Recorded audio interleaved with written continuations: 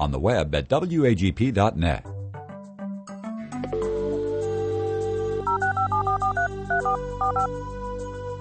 This is the Bible Line, a live radio call-in program with Dr. Carl Broggi. Dr. Broggi is the senior pastor of Community Bible Church of Beaufort, South Carolina. And for the next hour, he's available to answer your questions, providing biblical insight and wisdom for everyday Christian living. Our phone lines are open, and if you have a question, you may call 525-1859 locally, or outside the immediate area, call toll-free 877-924-7980. Now let's join Dr. Carl Broggi. Study and show yourself approved of God as a workman who does not need to be ashamed, rightly dividing the word of truth. We welcome you this hour to the Bible Line. Maybe you're a first-time listener and new to this ministry. For the next hour, we'll be taking questions as it relates to God's Word. Maybe you're studying a passage, you have some doctrinal questions or interpretational issues, or maybe there's a personal issue in your life or ministry or church that you'd like biblical counsel on. If we can help, all you need to do is pick up the phone. Locally, it's 525-1859. Our toll-free number is 877-WAGP 980. We live stream through the internet at wagp.net around the world, 24 hours a day, every day of the year, as this station broadcasts 24/7. If you would like to email us the question, we get a lot of email questions every week, and the email address is TBL for the Bible Line at wagp.net. And when you call, you can go on the air, or if you're more comfortable, you can simply dictate your question. Well, Rick, let's go ahead and we'll get started this morning. I think someone's already called in and has dictated a question, so let's start with theirs. They did, sir, and it was a very critical question. They have a friend and a loved one, I believe, and they ask how you would share the gospel with an unsaved family member. Which verses of Scripture would you patiently share? And also, please elaborate on the meaning of being born again. Well, that's a great question. For years and years, I used a little track called The Four Spiritual Laws. In fact, when I was on staff with Campus Crusade for Christ, I was responsible for training all the campus staff with how to use that booklet. And they had to watch a video on how to make the issue clear. And what I found myself doing was supplementing the booklet with information, illustrations, additional scripture, and so forth. And one of the reasons is because certainly someone can just pick up the Bible and read it and become a Christian, but that is not typically what happens. It's much like with the Ethiopian eunuch in Acts chapter 8. He says, look, water, what prevents me from being baptized? Remember that occasion? Well, right prior to that, when he's reading the prophet Isaiah, he's reading Isaiah 53, which is a prophetic passage describing the death, burial, and resurrection of Messiah, and yet it's still 700 plus years away. He says Philip comes up in the providence of God through a number of circumstances that got him to the chariot, and he says, do you understand what you're reading? And he says, well, really, how can I unless someone explains it to me? And so certainly someone could pick up a Gideon's Bible and read it, or some verses that are listed and become Christians. But typically the Spirit of God uses a human agent who comes alongside and who explains the Scripture so that a person can understand. And so what I have found myself having to do in more recent years is, you could take a booklet like The Four Spiritual Laws, God loves you and has a wonderful plan for your life, John 10:10, John 3:16 on the opening pages. And the problem is there's no context anymore for those things. 93% of Americans under the age of 35 can't name more than 3 of the 10 commandments. We're in a totally biblically illiterate society. I'm meeting people in their 20s when I ask them about Adam and Eve and whether they ate the fruit or not, and they say, well, I'm not really sure who Adam and Eve are. It's remarkable to me that some people are that illiterate. But that's what's happening. When I was in Rome a few years back, and I was asking a maitre d', really the concierge at a hotel, about a particular site concerning the Apostle Paul. They said, well, tell me now, who is this Apostle Paul? I had no idea. And of course, Europe has become a very destitute place in terms of Christianity. Once the center of Christianity for over 1,000 years, now approximately 5% of the people in Europe even attend church. Only 5% even go to church. Some places it's lower, like Italy, the Roman Catholic capital of the world. Only about 3% attend. In the United Kingdom, it's a little bit higher, 10%. But in many of those churches, the Bible's not even open. So people are in a vacuum, and really the stage is being set for the great apostasy, people who are Christianized without being true Christians. So over the years, I realized there was a need to give kind of a broader, big picture approach.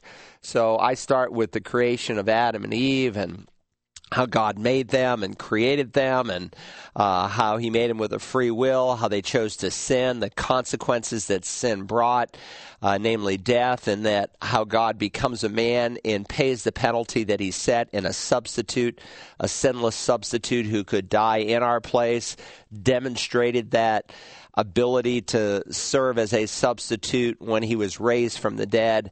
And all that is left for us to do is to admit our bankruptcy and call upon Christ in faith. And I've written a little booklet entitled, Would You Like to Know God as Your Friend? Because the Bible describes us prior to conversion as God's enemies, but it also describes us as being made his friends through faith in Christ. And the Bible defines eternal life as knowing the Lord. All people know about God. Not everyone knows the Lord personally. A lot of people know God the way I know our president. I know a lot of facts about him. I've read information about him. I've seen him a lot in the years he's served as our president, but I don't know him personally. Well, a lot of people know God in that way. And so I've written a tract that really has a lot of the commentary in it that explains the meaning of the verses, and it's entitled, Would You Like to Know God as Your Friend? It is in Russian, it's in Ukrainian, it is in Spanish, it is the Hindi edition has just been completed, and of course it's in English, and we're looking in 2014 possibly to also put it in Japanese. It's a great little booklet. It's very user-friendly, and really, if you just read it to a person, and again, it's designed not just to hand to a person, though there is a lot of commentary in there, but to sit down and answer their questions, that would be a great tool. You can go to searchthescriptures.org and get information and request. We'll send you a free copy, but if you want to buy them, just call the toll-free line of Search the Scriptures. It's 877-STS for Search the Scriptures. The 877 number is STS-7478. All right, great question. Let's go to the next one. All right, we've got a live caller standing by. Oh, and by the way, that booklet also indicates specifically what it means to be born again. Yes, right? Thank you. Okay. All right, we do have a live caller standing by. Let's go to them now. Thanks for holding. Good morning. You're on the Bible line. Hello, Pastor Broggi. I was just trying to ask you, how can God be the Father, Son, and the Holy Spirit all at the same time? Well, that's a great thought. And, when we speak to the doctrine of the Trinity, it's a very, very important doctrine. How old are you, my friend? What'd you say? I say, how old are you? I'm 11. 11. Well, these are good questions for an 11-year-old to be asking. Someone once said, a famous theologian, he said, if you try to understand the doctrine of the Trinity, that's what we're talking about, Trinity meaning three in one. If you try to understand the doctrine of the Trinity, he said, you'll lose your mind, but if you deny it, you'll lose your soul.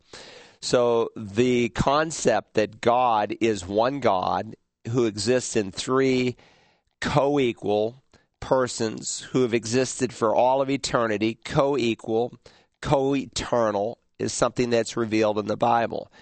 Jesus is no less God than the Father, and the Father is no more God than the Son. The Spirit is no less God than either the Father or the Son, and no more God than the Father or the Son. So how does God exist in three persons in one?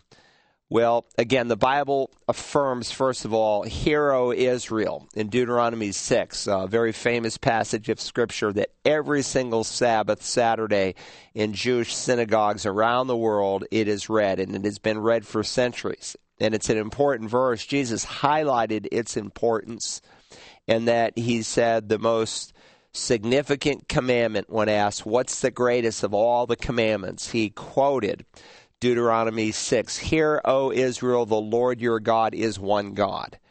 So God is one God. We don't worship three gods. We worship one God who exists as Father, Son, and Spirit. There's many illustrations I could give you maybe to help you to grasp the concept of the Trinity. Sometimes people use the illustration of H2O. It can be water, it can be steam, or it can be ice. Three different forms. Not the best illustration because it can't be all three at once.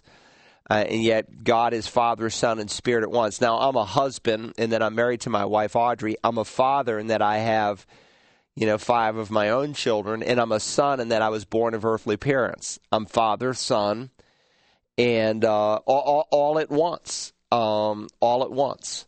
So it's an interesting concept. Maybe a better illustration would be to think of measurements, spatial relationships. Every object that you have in front of you has what's called height, depth, and width. The pencil you may be holding has height, it has depth, it has width. The chair you're sitting on. And so if you take height, depth, and width and just think about it for a moment, they are one, and yet they are inseparable. If I were to take my pen and just make a dot on a piece of paper, even that tiny little dot of ink has height, depth, and width to it. And you cannot have one without the other. And yet they're distinguishable. They're not the same. In other words, the height is not the depth. The depth is not the width. The width is not the height. They're all different, and yet you cannot have one without the other. They coexist as one. Think about time relationships. There's past time, there is present time, and there is future time. Now, the past is not the present is not the future is not the past. They are distinctly different, and yet they are inseparable. You cannot have one without the other. And so the word Trinity is not a word you will find in the Bible, but the doctrine of the Trinity, that God exists as one God in three persons, Father, Son, and Holy Spirit, is plainly taught. In heresy is a word that summarizes someone who denies something that the Bible clearly affirms. Heresy is when someone denies what God clearly teaches. And there have been heretics. Those are the people who believe in heresy, false doctrine. Heretics throughout the centuries have denied what God has clearly revealed, that he is one God and he exists in three persons. Even in the Old Testament, where sometimes God puts in very small form what he's going to later reveal, you find the doctrine of the Trinity. In the creation account, God doesn't say, "Let me make man in my image," but he uses a plural pronoun. You've probably had pronouns by now in English. "Let us make man in our image."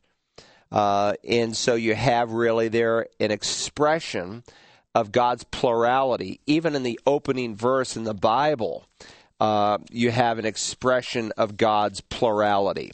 In the beginning, God created the heavens and the earth. In the beginning, God, and the word for God is not Elohim, but Elohims. It's a plural word. And yet the word, and let me just say this without getting too complicated, but I think you can follow this. If you remember in English, they have what we call singular and plural. Singular refers to one, plural, two or more.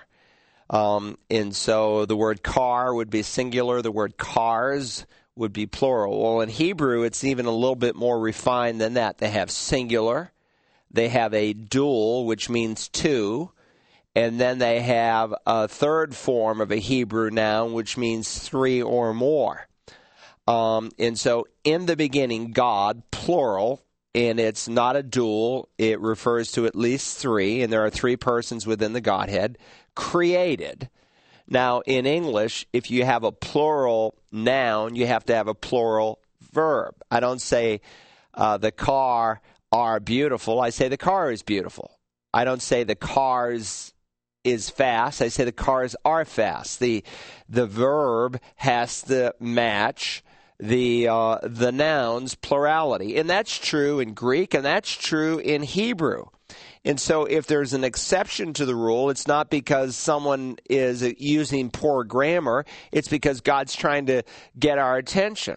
And so even in the opening verse in the Bible, it says, in the beginning, God, and it uses a noun that refers to at least three, created, and he uses a singular verb. Because there is one God who exists in three persons. And then the heavens, which is kind of interesting, that's a dual, because at the time of the creation, there were only two heavens. But later, God created a third heaven, which is a whole other subject. So, God is one, but he exists in three persons.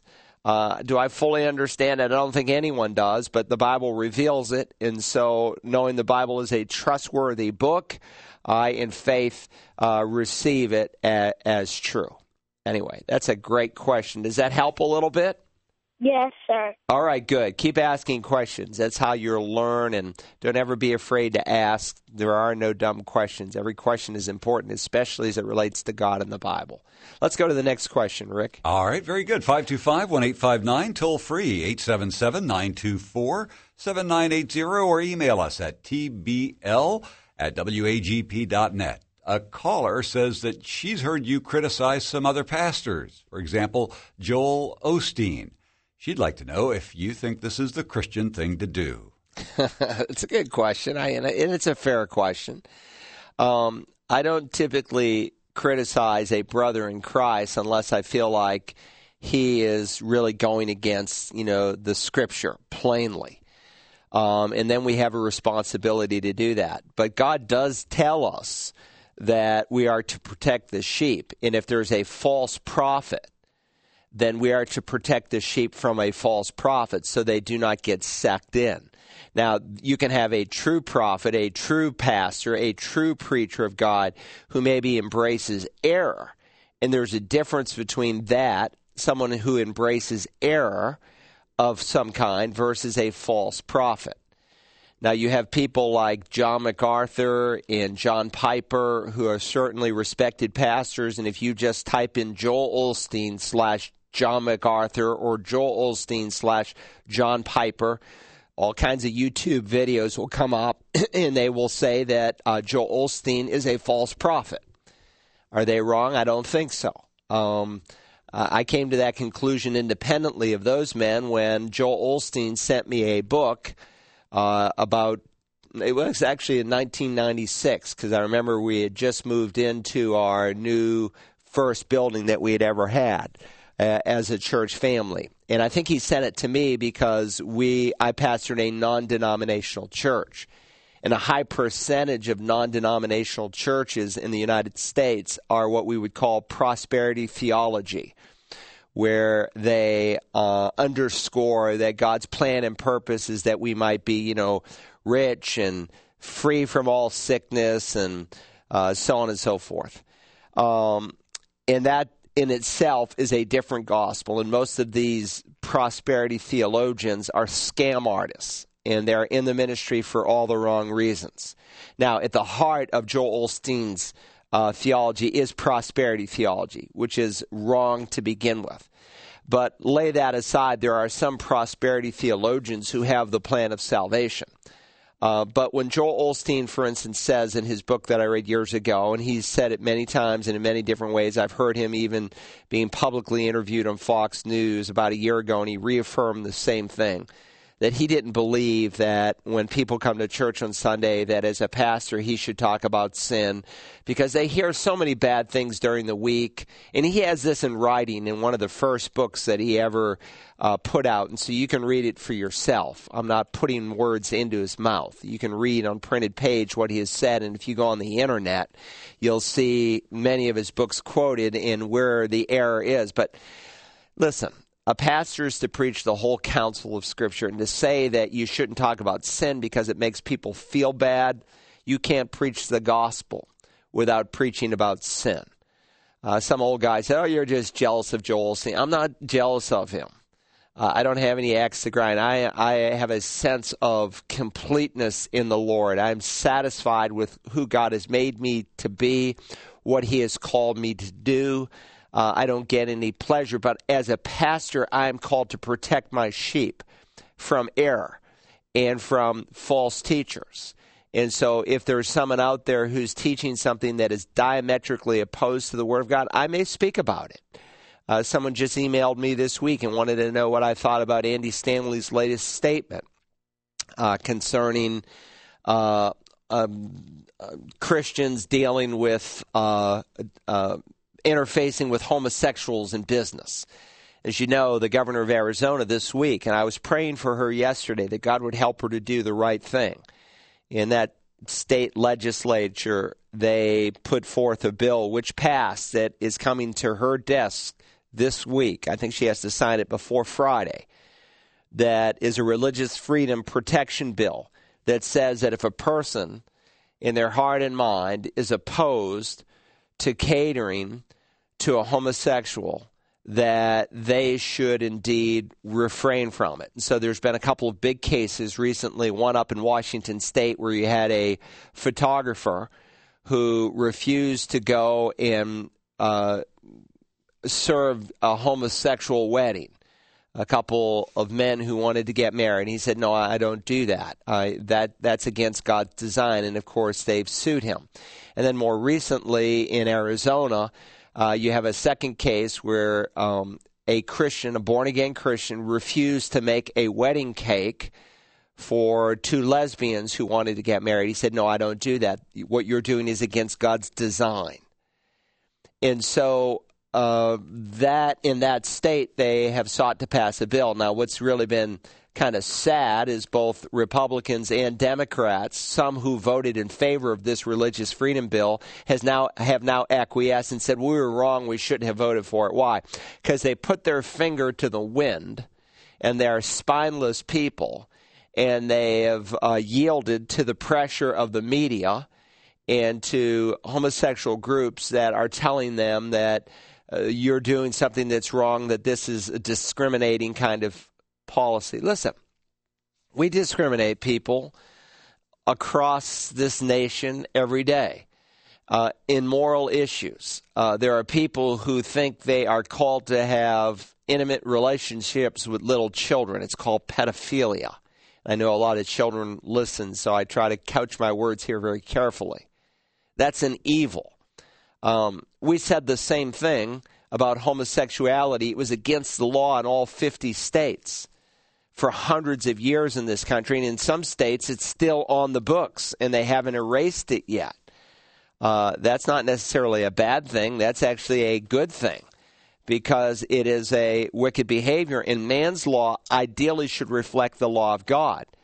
In fact, Paul makes that very statement. He says, but we know that the law is good if one uses it lawfully, realizing the fact that law, now referring to man's law, is not made for a righteous man, but for those who are lawless and rebellious, for the ungodly and sinners, for the unholy and profane, for those who kill their fathers or mothers, for murderers and immoral men and homosexuals and kidnappers and liars and perjurers and whatever else is contrary to sound doctrine.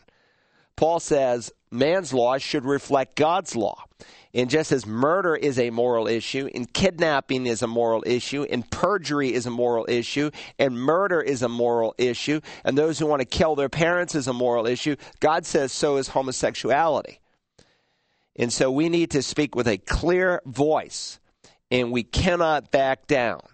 And so Andy Stanley, when he was interviewed last week, and you can Google it and you can read all his words, and it hit the internet, you know, and all the Christian websites, what he thought about this couple, you know, refusing to make a wedding cake for a homosexual couple. He said, well, you know, and claiming because of their relationship with Jesus, he said they should leave Jesus out of this.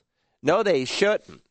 The Lord Jesus would not have made a wedding cake for that. He would have said, what you're doing is evil. It's a perversion. I've got something better for you. But the thief has come only to steal and to kill and to destroy. And he's destroying your personhood and the way God has made you. And you're listening to him and you're yielding to him when you need to be yielding to me. But he's got no backbone. And that's unfortunate. Now, again, I have no reason to believe that Andy Stanley is not a Christian. But if he's going to speak on an issue like that and someone's going to ask me, I'm going to tell you what I think. That's a public issue. And I'm going to tell you that he's wrong for doing that. And the next thing that's going to happen is they're going to tell me that I'm wrong for speaking the way I'm speaking today. How far away do you think we are from Christian radio stations in America being able to say what we're saying today? You know what they want to do? The current administration says we believe in religious freedom. What they mean by that, let me define that for you. What the current administration means by that is not what other presidential executive branches have in past centuries meant by that. What they mean by that is you can do whatever you want in the confines of your little church, but don't bring it out into the center arena. Listen, we are not far away before the FCC will say to Christian radio stations, you want to talk against the sin of homosexuality? Fine, talk about all you want, but you won't have a license. And if people like Andy Stanley don't stand up for what is right, for true religious freedom, then the freedoms that we are enjoying are going to be taken away. And you ought to pray for the governor of Arizona that she would do the right thing this week, that she would have some backbone and not yield to the pressure now of Republicans and others who are now acquiescing. John McCain, who says, oh, you know, he's, of course, not in the state Senate there, but in the U.S. Senate, and that's a bad law. No, it's not. It's a good law. Listen, if you run a Christian business and you don't want to make a cake for two homosexuals who want to get married because it's against your conscience, then you ought to be able to do that. But here's the number one issue. Is it a genetic issue or is it a moral issue? If it is a genetic issue, this is the way God created me, then yes, it would be an evil for two Christians not to make that cake. That would be like a form of racism. But this is not a genetic issue. The Bible is crystal clear. This is a moral issue. And if we back down on this, we have made a huge, huge mistake. And more, this is what's happening. People are backing down. So I spoke to a visitor. I call all the visitors. If you visit Community Bible Church, I'll try to call you. I get a lot of answering machines these days and voicemails because people don't like to answer their phone direct. But I spoke to someone recently, and she had a problem, the fact that I said that homosexuality was a sin. And she said the large mega church that she went to, they never spoke about it in a negative way. Listen, I don't think we should do what they've done in Uganda, where the people are marching around with hate terms towards homosexuals. But the fact that they've written a law saying that homosexuality is a sinful, deplorable lifestyle, there's nothing wrong with that. And if we say it's wrong, then we have to say what Americans did for 200 years in this nation was wrong and evil because it was against the law in all 50 states. And Paul says laws should be written against this behavior, but now we're writing laws in favor of this behavior. I believe we should love gay people, and I want gay people to come to my church so I can share Christ with them. And I want to free them from their lifestyle of evil, just like I want to free the adulterer, the fornicator, and the drunkard. God wants to set us free, and the truth will set us free, but we can't rewrite what is true. And that's what's happening in our day. And that's what Joel Osteen is doing. He's rewriting what the Bible plainly says. And so, I have to speak against that. And if it bothers people, well, it bothers people. I may not be the most popular guy, but I'm going to stand before Jesus Christ someday and give an account for the positions I've taken and for the things I've said. Anyway, I appreciate the question. I'm glad you asked me. Let's go to the next one. All right, Sherry from Springfield, Illinois writes, a friend said you have an article that lists the differences between we've got a live caller. We always go to live callers first, so thanks for holding. Good morning. You're on the Bible line. Good morning, Pastor Broggi and Rick. How are you? Doing fine. Thanks for calling today. How can we help? I mentioned this in Rick Sabia up on Sunday. I was listening to Mike Huckabee, and he was discussing how in this country we have over 80 million evangelical Christians, and of that, only 50% are registered voters, and in the last election, only 50% of them actually voted. And I was just curious. I was thinking about this quite a bit over the past few days, and I'm just wondering if we're just apathetic, or if all of this is taking place to fulfill prophecy, to facilitate the end times. And I just wonder what your thoughts were, Pastor Broggi. Well, certainly there are a lot of apathetic evangelicals. I seriously question that there are 80 million evangelicals in the United States today. I don't think there's 80 million evangelicals. If there was 80 million out of the 310 million Americans who are evangelicals, America wouldn't be the way it is today.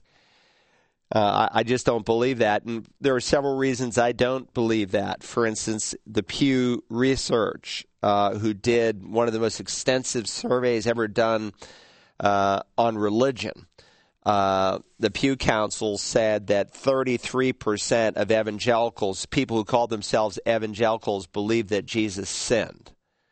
28% said they didn't believe the virgin birth was necessarily true. So we have people today who say through the surveys that I am an evangelical, but they do not really truly believe in life-changing doctrine.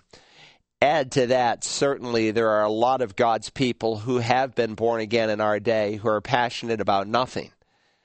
Because even though they may have had a second birth, they've remained baby Christians. And a lot of that is due to the church paradigm that we've adopted across our nation in terms of teaching the Bible. We have abandoned what God plainly says should happen on the Lord's Day, and we've created worship services to cater to the unbeliever, all in the name of winning people to Christ. Listen, if people know me, they know I'm passionate about winning people to Christ. It's very, very important to me, but the means that we use never justifies the end. And so we don't abandon what God says should happen in the pastoral epistles and as modeled in the Acts of the Apostles, what should happen on Sunday morning. We don't abandon the model that God created and gave us for perpetuity, to now create a new paradigm to win people to the Lord. When you do that, you weaken the church.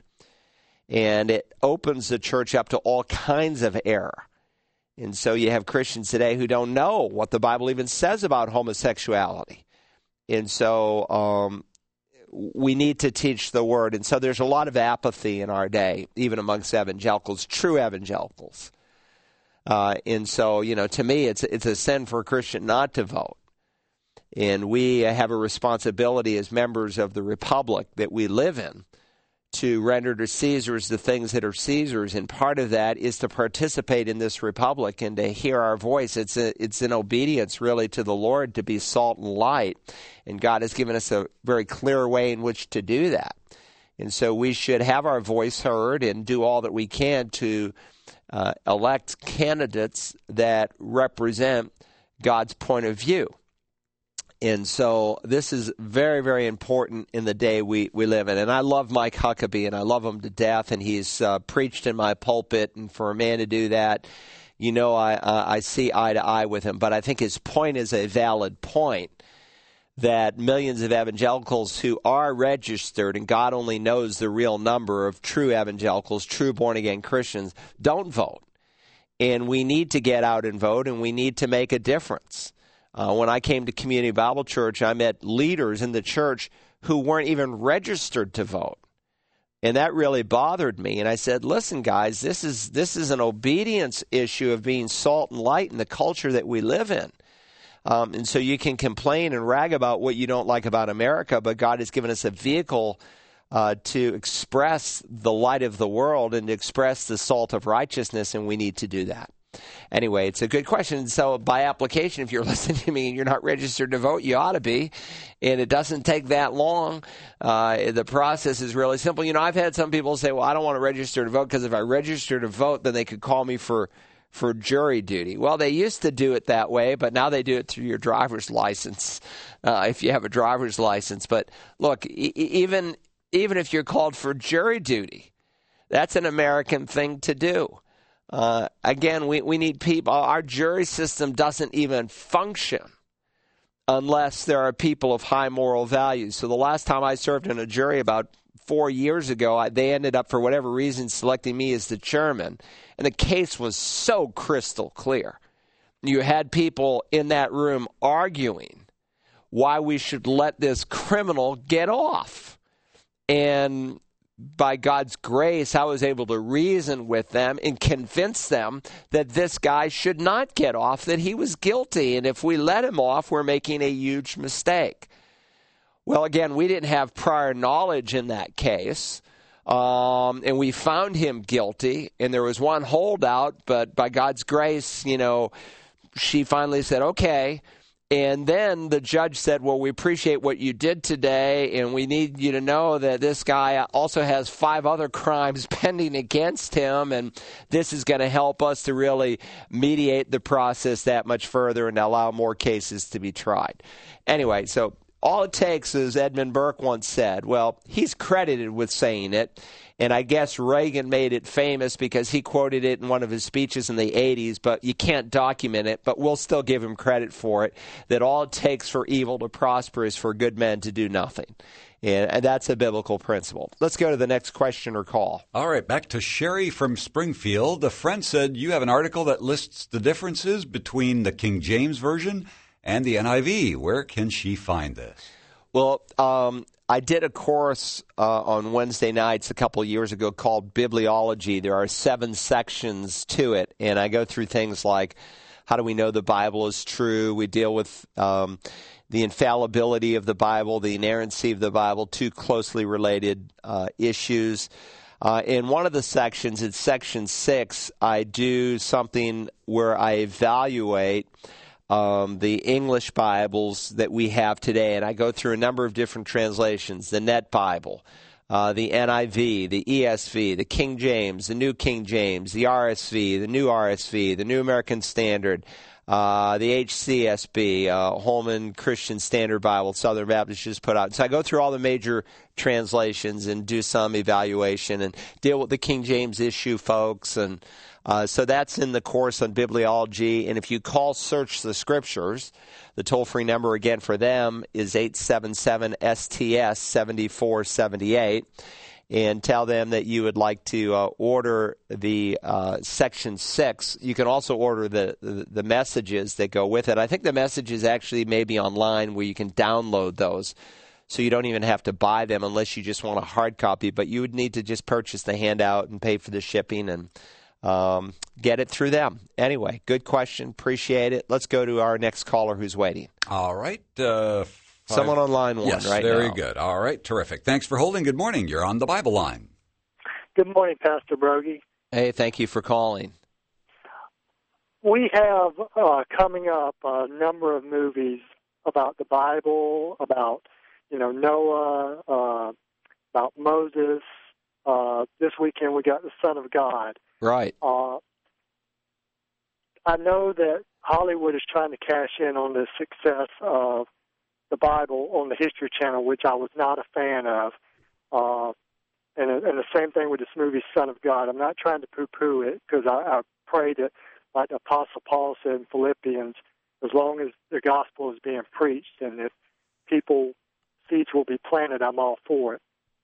But I'm wondering, where do you come down on whether it's now or in the past, movies about the Bible or about Jesus, and is it a legitimate tool to share the gospel, or should we more focus on actually getting people into churches or sharing the gospel with them in person?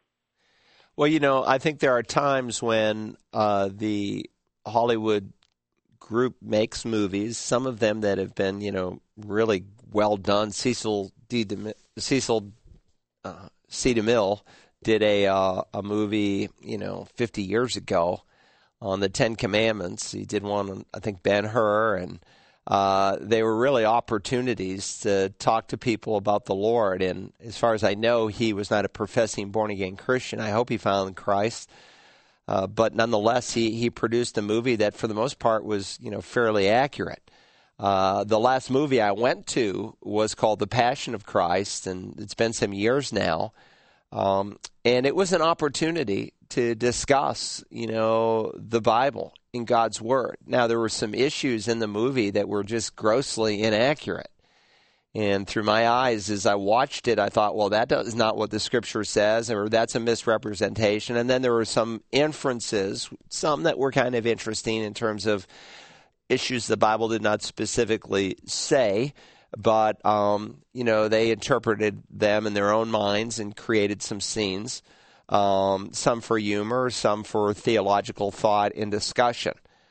Nonetheless, there was opportunity for evangelical Christians to talk about the Lord Jesus. And when there's that opportunity, take it. I know in some cities you have evangelical churches who've gotten together and they've rented out, entire movie theaters. And so I saw a little thing on my phone app. I have Fox News on my phone app, and yesterday I saw the couple who produced the movie being interviewed on Fox News, and I was kind of curious. They seem like very genuine people. I don't know anything about them, whether they know Christ or not, but they seemed genuine, and her biggest concern, the producer's wife, was that, Jesus be highlighted, and one of the things that they did, I think they've bled together. They're also responsible for that series in the Bible, which I never saw. I really can't comment on it. But there was a scene in there where they had the devil, and the devil looked, I guess, like Barack Obama, and I've seen that picture.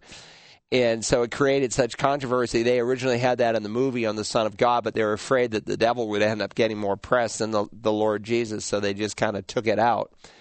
But they were saying about one church, and I think it was in Oklahoma, where there's like 13 theaters that are brought together.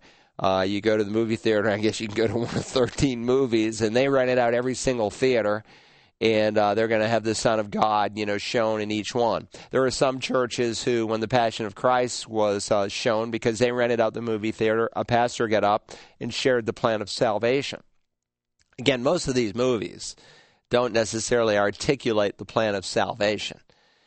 Even the Jesus film, which is without a doubt the most accurate movie ever done in the life of Christ, Campus Crusade added at the end of it the 4 spiritual laws so that people could share it. I remember showing the Jesus films. You either did that or you stood up and you shared the gospel. And I remember when I was in Cuernavaca, Mexico, and we were showing the Jesus film, and at the end we stood up and we shared the plan of salvation. So it became a springboard and a tool. So we should be looking for every opportunity. The biggest problem in America today is evangelicals are no longer sharing the gospel. And if everyone listening to my voice just honestly asked and answered the question, when was the last time I even attempted to bring someone through the plan of salvation, I fear that we would have far more that would say it's been a long time than would say, well, yesterday or last week. And that's the problem with America. We're no longer sharing our faith.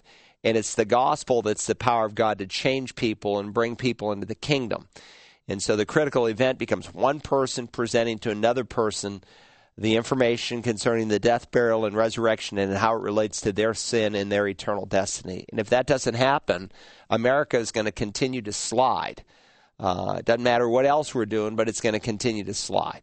Anyway, good question. Let's go to the next caller who's waiting patiently. Indeed, another live caller. Thanks for holding. Good morning. You're on the Bible Line.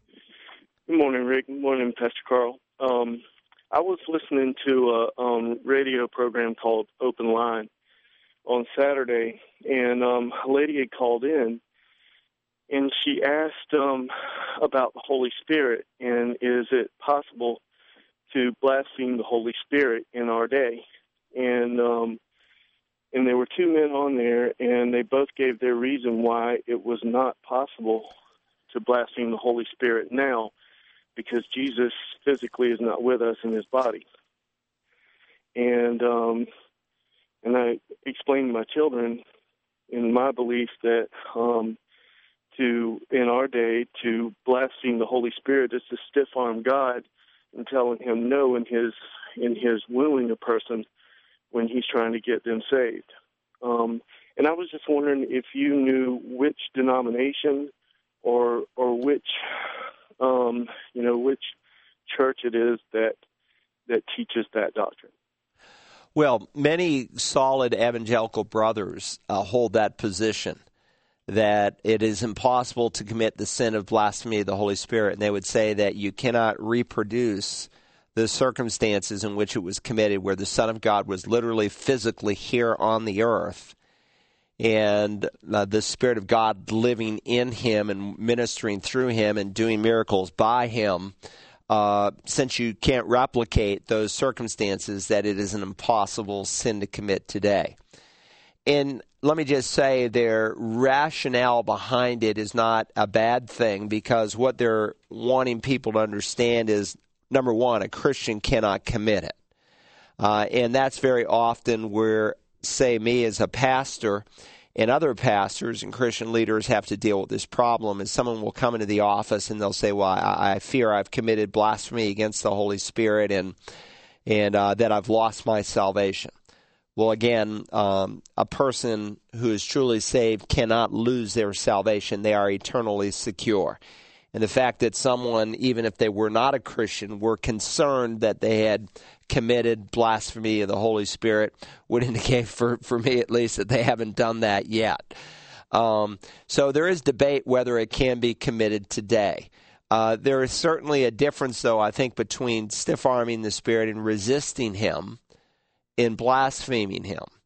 There are people who have resisted the Spirit of God. Paul, when he was confronted by the Lord Jesus on the Damascus Road, and the Spirit of God had already been sent by the time he has this encounter, because Jesus spoke of a future ministry of the Spirit where He would convict the world of sin, righteousness, and judgment. And so the Lord Jesus said, why are you kicking against the goads?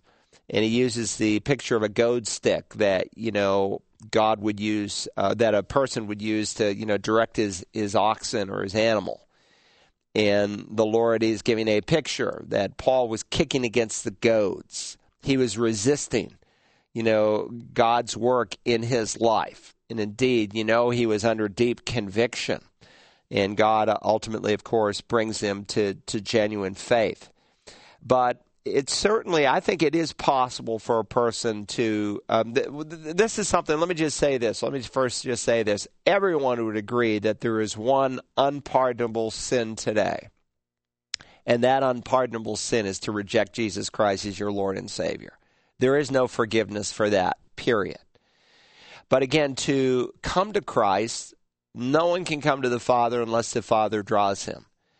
And the one within the Holy Trinity that the Father uses, though you cannot totally separate the ministries of each member of the Godhead because they are inseparable, and there are many illustrations where maybe one person in the Godhead is accented in terms of his ministry in this area, but each are somehow given credit, like in creation. The Father, Son, and Spirit are all involved in the creation of the world, but some could argue, well, one member is highlighted over another, or the Father is credited with the giving of spiritual gifts, the Son is credited with the giving of spiritual gifts, and the Spirit is as well. Though I suppose if there's one member of the Godhead who's highlighted over the other, you might say the Holy Spirit, since they are called the spirituals. In either case, and it happens when you're indwelt by the Spirit, the day God saves you, He also gives you a birthday present. In either case, I do think, although each member of the Godhead is involved in bringing us to the Father, the emphasis is on the Spirit of truth, who will convict the world of sin, righteousness, and judgment.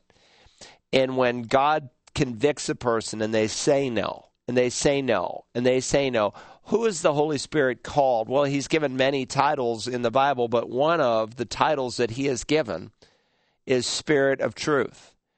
And so He tells us the truth. And if a person says no to the Spirit of truth long enough, what are they ultimately saying? They're saying what God the Holy Spirit is convicting my heart over is a lie. It's not truth, and I reject it as truth. Now, not everyone goes through that mental process. Some say, I know it's true, but I don't want it because I love my sin. But some people reach a point where they say, I know this is truth, but I disagree so much, I want to call it evil. And I think when they do that, there is a line known only to God that a person can cross. And it's a hidden boundary between God's mercy and God's wrath. And people can cross that line. Jesus plainly said it in the parable of the sower in Luke 8. He spoke of the devil being given permission to snatch the seed that has been sown in the human heart, that the person may not believe and be saved. There's a coming future day where God Himself will send a diluting influence on people who have not responded to the gospel prior to the rapture. And the Bible says they will believe what is false. It will be a judgment of God. They will have crossed the line that they cannot cross back over. And some people in their dealings with God the Holy Spirit call it blasphemy of the Holy Spirit, call it the ultimate resistance. They cross a line that they cannot cross back over. So this is not one of those issues that is a test of orthodoxy. Good, godly people differ on, how this sin may take place, but the conclusions are the same in terms of our relationship to the Spirit and our need to respond to when He opens our eyes up. Anyway, great question. Let's go to the next one. All right. An 11-year-old has the following question about Jesus. When Jesus was a baby and a child, did He remember heaven? And also, did He ever get sick? That's a great question. Kids ask the best questions. We had another 11-year-old who called today. It's an interesting question because you see the omniscience of the Lord Jesus Christ expressed in different ways. He knew the thoughts of Nathanael when he sat under the tree ever before meeting him. He knew Lazarus was already dead when he was 25 miles away. He knew all about people like the Samaritan woman in John 4 ever before he had even met her. In many occasions, you see the Lord Jesus knowing the thoughts of His audience. Yet, on the other hand, there were limitations that He often expressed in His humanity. The Lord Jesus grew in wisdom and in stature and in favor with God and man, Luke 2 says. He had to learn to walk. He had to learn to talk. He learned obedience through the things He suffered, Hebrews 5 teaches. There were times when He controlled His lack of knowledge. He self-willed that He would not know something. Usually He expressed His omniscience when the Father obviously had shown Him there was a need to do that. It's because He says, everything I do, the Father's shown me I need to do it. But it's interesting that it's usually in defense of His deity that He would show His omniscience. But when He says, for instance, no one knows the day or the hour, the season, but you don't know the day or the hour, He doesn't know, the angels don't know, the Father alone knows. Well, I think in His resurrected body He knew, but in His humanity, he didn't know prior to the resurrection. So as an act of humility, He chose to take on our humanity. That's part of what He did. And He suffered. He learned obedience through the things He suffered. He never sinned, tempted in all ways as we are, yet He never sinned. So He suffered in temptation, never responded or yielded. He suffered in His humanity to hunger and thirst, and He felt the emotional pain of being deserted by His friends. He was hated. He was ridiculed. He literally suffered, bled, and died on a cross. And so He joined us in our humiliation and in all of the indignities of life that we had to face and deal with. He had to, be clothed to deal with human waste. He had to use the bathroom. He was truly human.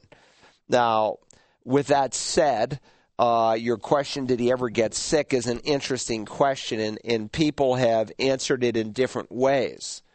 Some would say, well, Jesus never got a runny nose and never had the flu and never threw up because that's a result of the fall. And since He was an unfallen person, He never experienced that. And I can appreciate that conclusion because they're trying to affirm His sinlessness. And indeed, He was sinless. But on the other hand, let's take that a little bit further. When Adam, before he sinned, if Adam was climbing in a tree and fell out of a tree, could he have broken his arm? Well, I think so. Some would say, well, no, because, pain and suffering was a result of the fall. Well, maybe, you could argue both sides of that coin. But nonetheless, Jesus was sinless in His humanity, but He entered into a world that was fallen. And so He experienced all the consequences of a fallen world. So I think it's very possible that He got sick. Now, let me just say, the Bible never says a word about His getting sick any more than it says a word of his life between the ages of 12 and 30, because God wants to put the emphasis where he wants to put the emphasis on his being the Son of God. But it's a great question, and I really appreciate it. I don't think we've ever been asked that one before in the Bible line, but I appreciate it. An 11-year-old asked it. Well, we're out of time for today. If you're listening, you don't have a church home, we'd love to invite you to Community Bible Church. We're meeting now at our Bluffton branch, our Bluffton campus at the gateway to Hilton Head at the bridge. We're also meeting here in Beaufort.